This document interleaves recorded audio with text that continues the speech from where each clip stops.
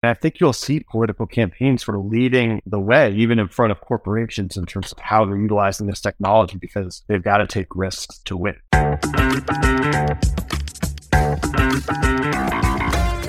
I'm Eric Wilson, managing partner of Startup Caucus, the home of campaign tech innovation on the right. Welcome to the Business of Politics show. On this podcast, you're joining in on a conversation with entrepreneurs, operatives, and experts who make professional politics happen. Today, we're joined by Tom Newhouse, VP of Digital Marketing at Convergence Media. Tom has had a lengthy career in digital campaigning. He was formerly the digital director at the National Republican Congressional Committee, and for the last 6 years, he's been leading digital efforts for Convergence's very long roster of candidates, PACs, and organizations and corporations. We're talking artificial intelligence today.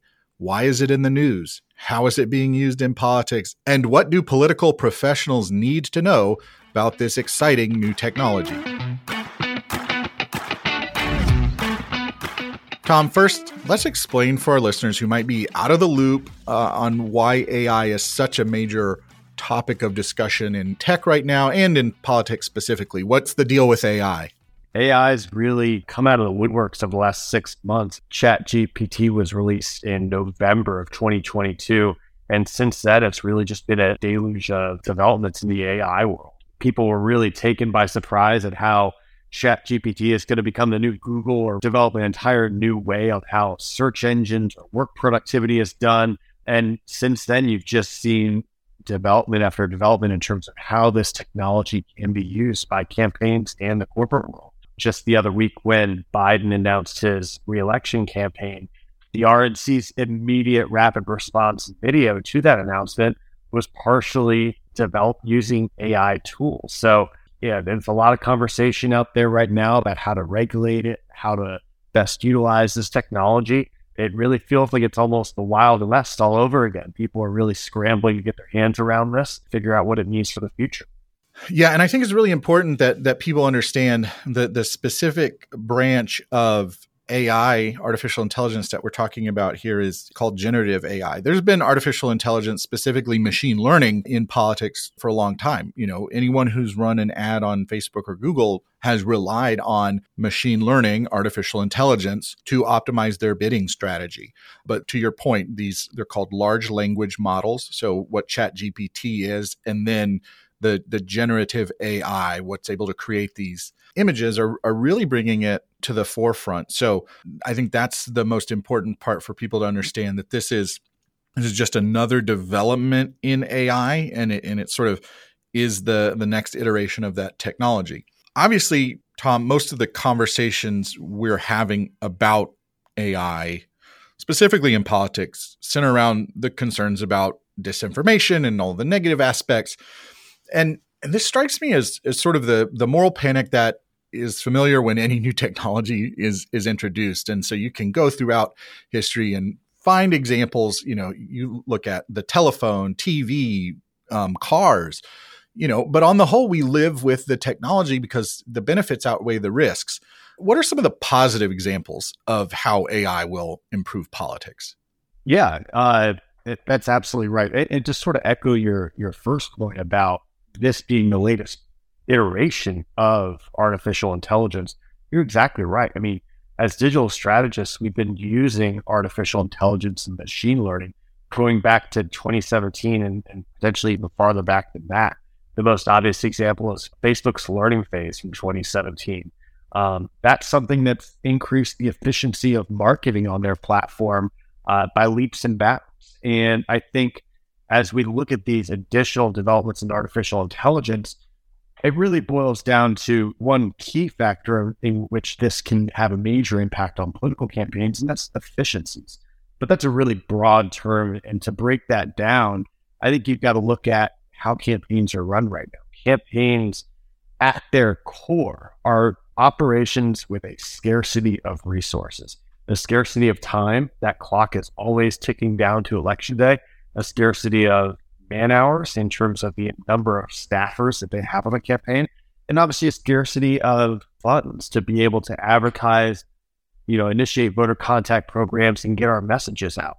And so if you look at the larger scale of artificial intelligence and how it's going to impact these campaigns, if you can free up 20% on each one of those, as far as, freeing up 20% of staffers' time, freeing up those staffers to do other things that make their campaigns more and more effective, that's going to have a really large impact at scale.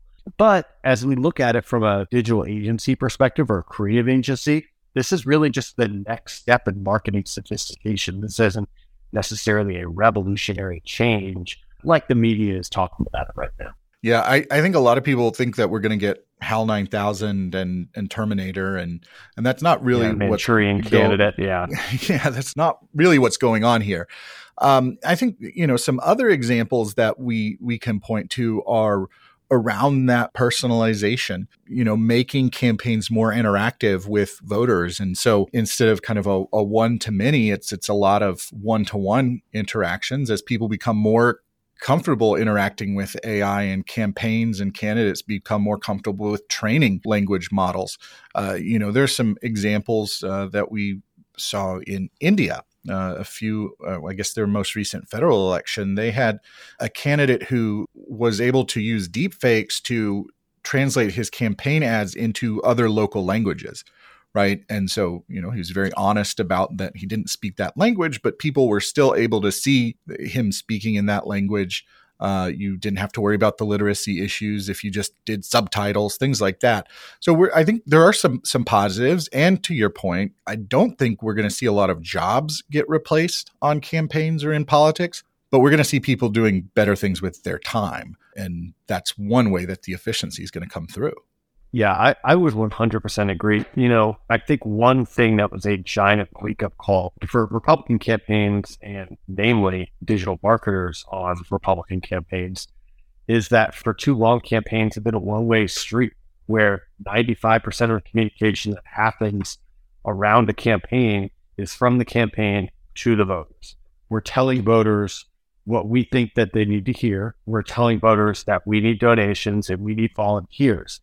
But we're not asking voters and supporters what they want and what they want to hear. And we're not providing our supporters tangible ways to get involved with campaigns that aren't just transactional in nature. And so my personal hope with this next generation of artificial intelligence tools is that it allows these campaigns to be much more engaging and much more conversational, so that people can have a personal relationship with their campaign and they can get involved in ways that will help the campaign beyond just opening someone's checkbook. But to be able to facilitate those sorts of developments on campaigns, you need scale. You need either people to manage that program or technology to work at scale. And so my hope through all this is that campaigns are going to be able to use artificial intelligence for these types of tasks that they haven't been able to devote the time or resources to get to previously. It's something that Democrats do much better than Republicans. Digital organizing, we hear about it all the time. John Fetterman had I think it was a 9,000 person Slack channel with his top volunteers statewide in Pennsylvania. That's the most far-fetched dream for any Republican candidate right now, and gives me headaches just thinking about how that would be managed and moderated and just make it productive at the end of the day. But with artificial intelligence and tools that allow the management of those sorts of platforms, those things are quickly can become a reality for Republicans if we start to leverage these tools in the correct way. Now, Tom, there are a lot of people, and I think you actually said this yourself too, who say this will be the AI election 2024. And I remember in 2016, there were lots of similar predictions about Meerkat. And even Jeb Bush lasted longer than Meerkat in 2016. Sure did. But what was correct about that prediction is that live streaming social video was crucial. That was how we saw all of these events happening on the trail. That's, how Donald Trump's message got out. So my takeaway from that is, it may be overhyped, but there's a kernel of truth. So let's say that maybe calling this the AI election, I think it's probably broad enough to be right. But what does that actually mean? Like, what are we going to look back on and say, okay, yeah, this is really where AI factored in? Well, I think that there are a couple ways to tackle that, frankly. Number one, when you look at this becoming the AI election, how American voters are going to perceive that is through the news media. The news media is going to continue to be obsessed by this because it is so foreign to them. And one thing that AI is going to do in general across all of society, that's going to have probably an outsized impact on politics and the 2024 elections, is it's going to help flood the zone on all of the news platforms, social media platforms that voters use. And so we've already seen this over the last couple of cycles where there is so much information out there that voters have diminishing trust in traditional news outlets. They don't know what's true and what's not. You can only really see that expanding from here on out. So I think from the media's perspective, that's really going to drive and be an added factor to why this election will be the AI election, just because of the extra amount of confusion that this is going to generate in the space. But when you talk about, how AI is actually going to have an impact on how campaigns are run, I think it's a different story. I think what we are really looking at is the democratization of tools and tactics that for the past couple cycles, only the most well-funded and prominent campaigns have had access to. Great example is video content. If your campaign is running a video ad, chances are your media consultant that you've worked with has generated a 30-second ad for you. And then you've got to figure out how to best utilize that 30-second ad across a dozen different ad formats on digital platforms. And knowing that it's the right message, but not necessarily the best delivery mechanism for those placements. Now you can use AI tools. We're familiar and use tools like video.ai or Runway that allows us to take these long form videos, make them more snackable in just a couple of minutes. And then also use tools like Runway that allow us to create videos just based off of text that we're putting into the platform. So I would never anticipate those tools replacing a media strategy or running a campaign. I think that's obviously a recipe for disaster. But what it does is that it should allow some of our smaller bootstrap campaigns to punch above their weight class a little bit more. It should allow them to get on a little bit more of a level playing field as far as the content that they're producing so that they can connect directly with voters. That's really exciting. And I'm looking forward to it. And I hope more campaigns are taking advantage of that. I think the other thing I would add to that is I think we're going to start to hear AI be used as kind of a punching bag or an antagonist by politicians, in the ways that we've heard of, sort of offshoring jobs, sending jobs to China, that kind of thing. Because it's a really easy target to kind of other. And I think we would have to be naive to completely ignore the potential risks, especially those of us who work in campaigns. You've warned that the October surprise for 2024 will be from AI. Give us a little sketch of what you think that would look like. Yeah. I think when most people think about that as far as something that's going to come out misleading from the AI space is going to impact the election, they think of something along the lines of what you mentioned earlier, which is the deep fakes. I think that might be over dramatized. I think that might be a little overstated as far as its risk. People are going to consume their own media in ways that are personal to them and from outlets that they trust. So the chances of some of those narratives getting out of place in those channels is a little tough. But where you really start to get some gray hair and start to get concerned about how bad actors may use this technology is really in the cybersecurity world. These AI tools, just as they democratize the ability for campaigns to be able to generate their own content at scale in ways that voters want to consume that content, it's also democratizing the tools that hackers across the world utilize. And so tools and coding that only the top or upper echelon of hackers in the world would be able to have access to are now pretty easily accessible across the board. And so Republican campaigns, I think, need to do a much better job of making sure that their campaigns are secured online so that they can start to inoculate themselves from these sorts of attacks. Because I don't think necessarily the October surprise is necessarily going to be, a deep fake video or, a big contradiction from a campaign. It's going to be insider information from inside a campaign that gets exposed when no one's expecting it, and when it's most dangerous or most, at risk from such a leak. So that's the sort of a hidden concern that I'm most scared about going to the next slide. Yeah, I think that's a good insight. I wonder if the opposite will be true, that we will see a video that is authentic and it will get explained away or ignored by the media as, oh, well, we can't be sure about this. This might be synthetic media. This might be a deep fake. And so you kind of have it as an excuse. You're listening to the Business of Politics show. I'm speaking with Tom Newhouse about artificial intelligence. So, Tom, you touched on this just a minute ago. I want to dig a little bit deeper. How are you using AI personally or professionally right now? Yeah. So, number one, I mean, it's our general approach to using artificial intelligence at Convergence is to start small and grow.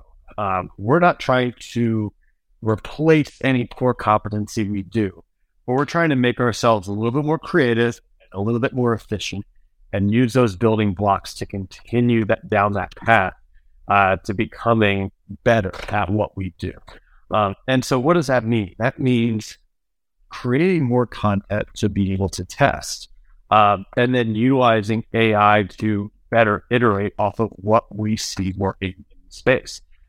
So if one of our clients is running a dozen different Facebook ads one week, we'll work to identify what's doing the best and then iterate off of that, create another dozen times. It's not necessarily rocket science, but it takes, a fraction of the man hours than it used to.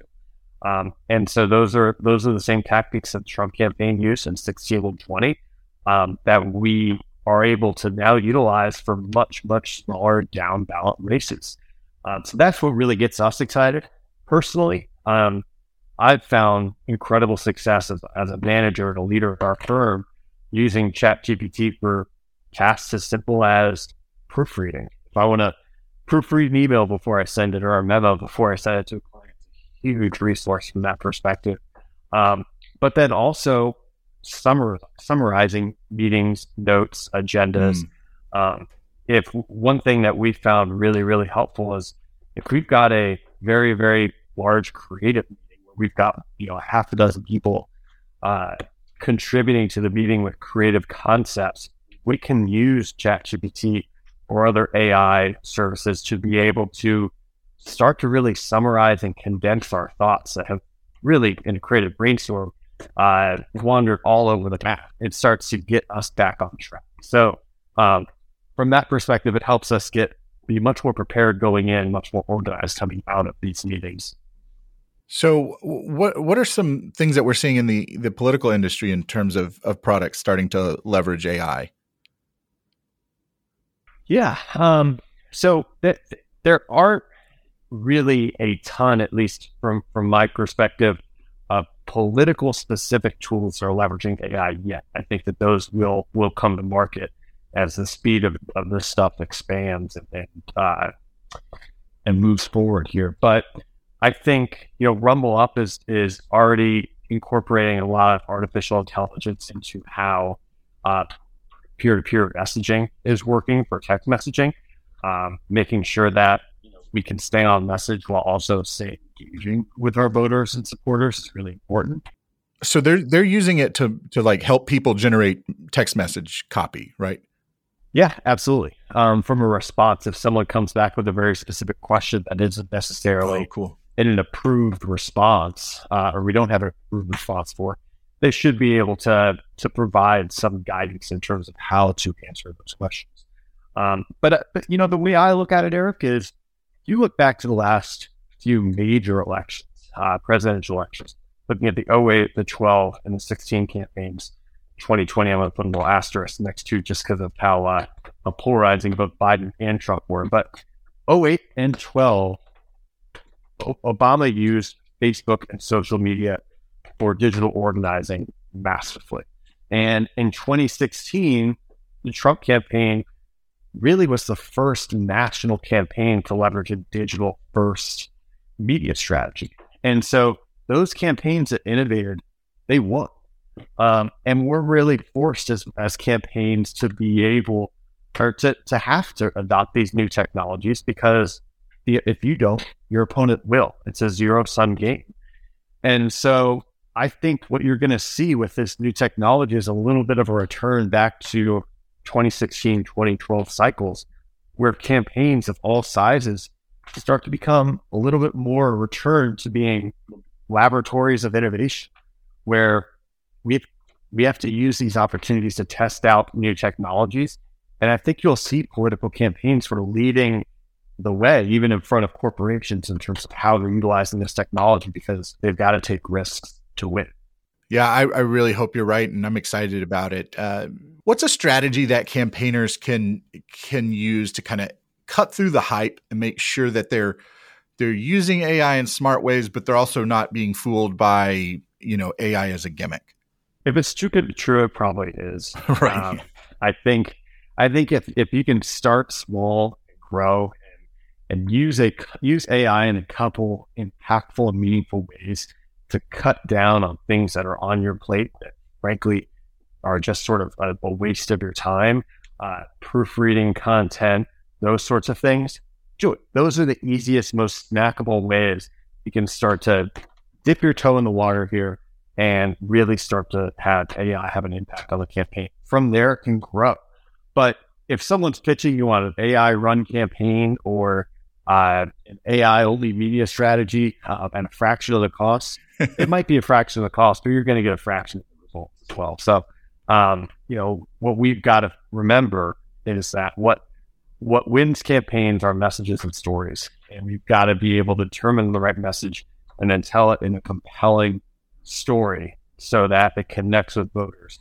And that's not something that I don't think any candidate or campaign wants to put in the hands of artificial intelligence. Yeah, I sort of advise people to think of AI like a very, very competent, reliable intern, and start to use it for particularly like ChatGPT, for tasks like that. Where with proofreading, helping you generate ideas, take notes, summarize, things like that. What's out there that's a problem that you're ready for AI to solve, that you'd like to see built in this space? Yeah, I mean, I've sort of mentioned this earlier, but I think Republicans are at a significant disadvantage against Democrats when it comes to digital organizing. And we may not even call it digital organizing on the right side of the aisle. It might just come from the form of donor and supporter maintenance and retention efforts. We've got to do a better job on the Republican side of the aisle, providing our supporters a way to help campaigns without just opening up their checkbook or knocking on doors. There are thousands of other ways that people can contribute to the movement and cause of a campaign. But in the past, we haven't had the manpower or management capabilities to be able to really direct those efforts and that fire in the right direction so that it can be helpful for the campaign. I think with AI, those problems become much more solvable.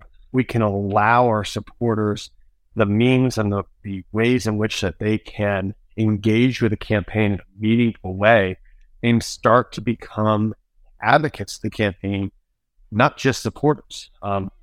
Democrats do a fantastic job of having all of their top supporters be advocates of their campaign, recruiting additional supporters who then recruit additional, etc. Republicans don't do that. I think this is something that will allow us to scale those efforts a lot more. My thanks to Tom Newhouse for a great conversation today. You can learn more about him in our show notes. Check out Convergence Media, follow him on Twitter. If this episode made you a little bit smarter or gave you something to think about, maybe you learned about AI, ChatGPT, something new, maybe you're a little less afraid of AI. All that we ask is that you share it with a friend or colleague. You look smarter in the process. It also helps get the show in front of new people. Remember to subscribe to the Business of Politics show wherever you get your podcasts. You can also sign up for email updates at businessofpoliticspodcast.com. With that, I'll say thanks for listening. We'll see you next time.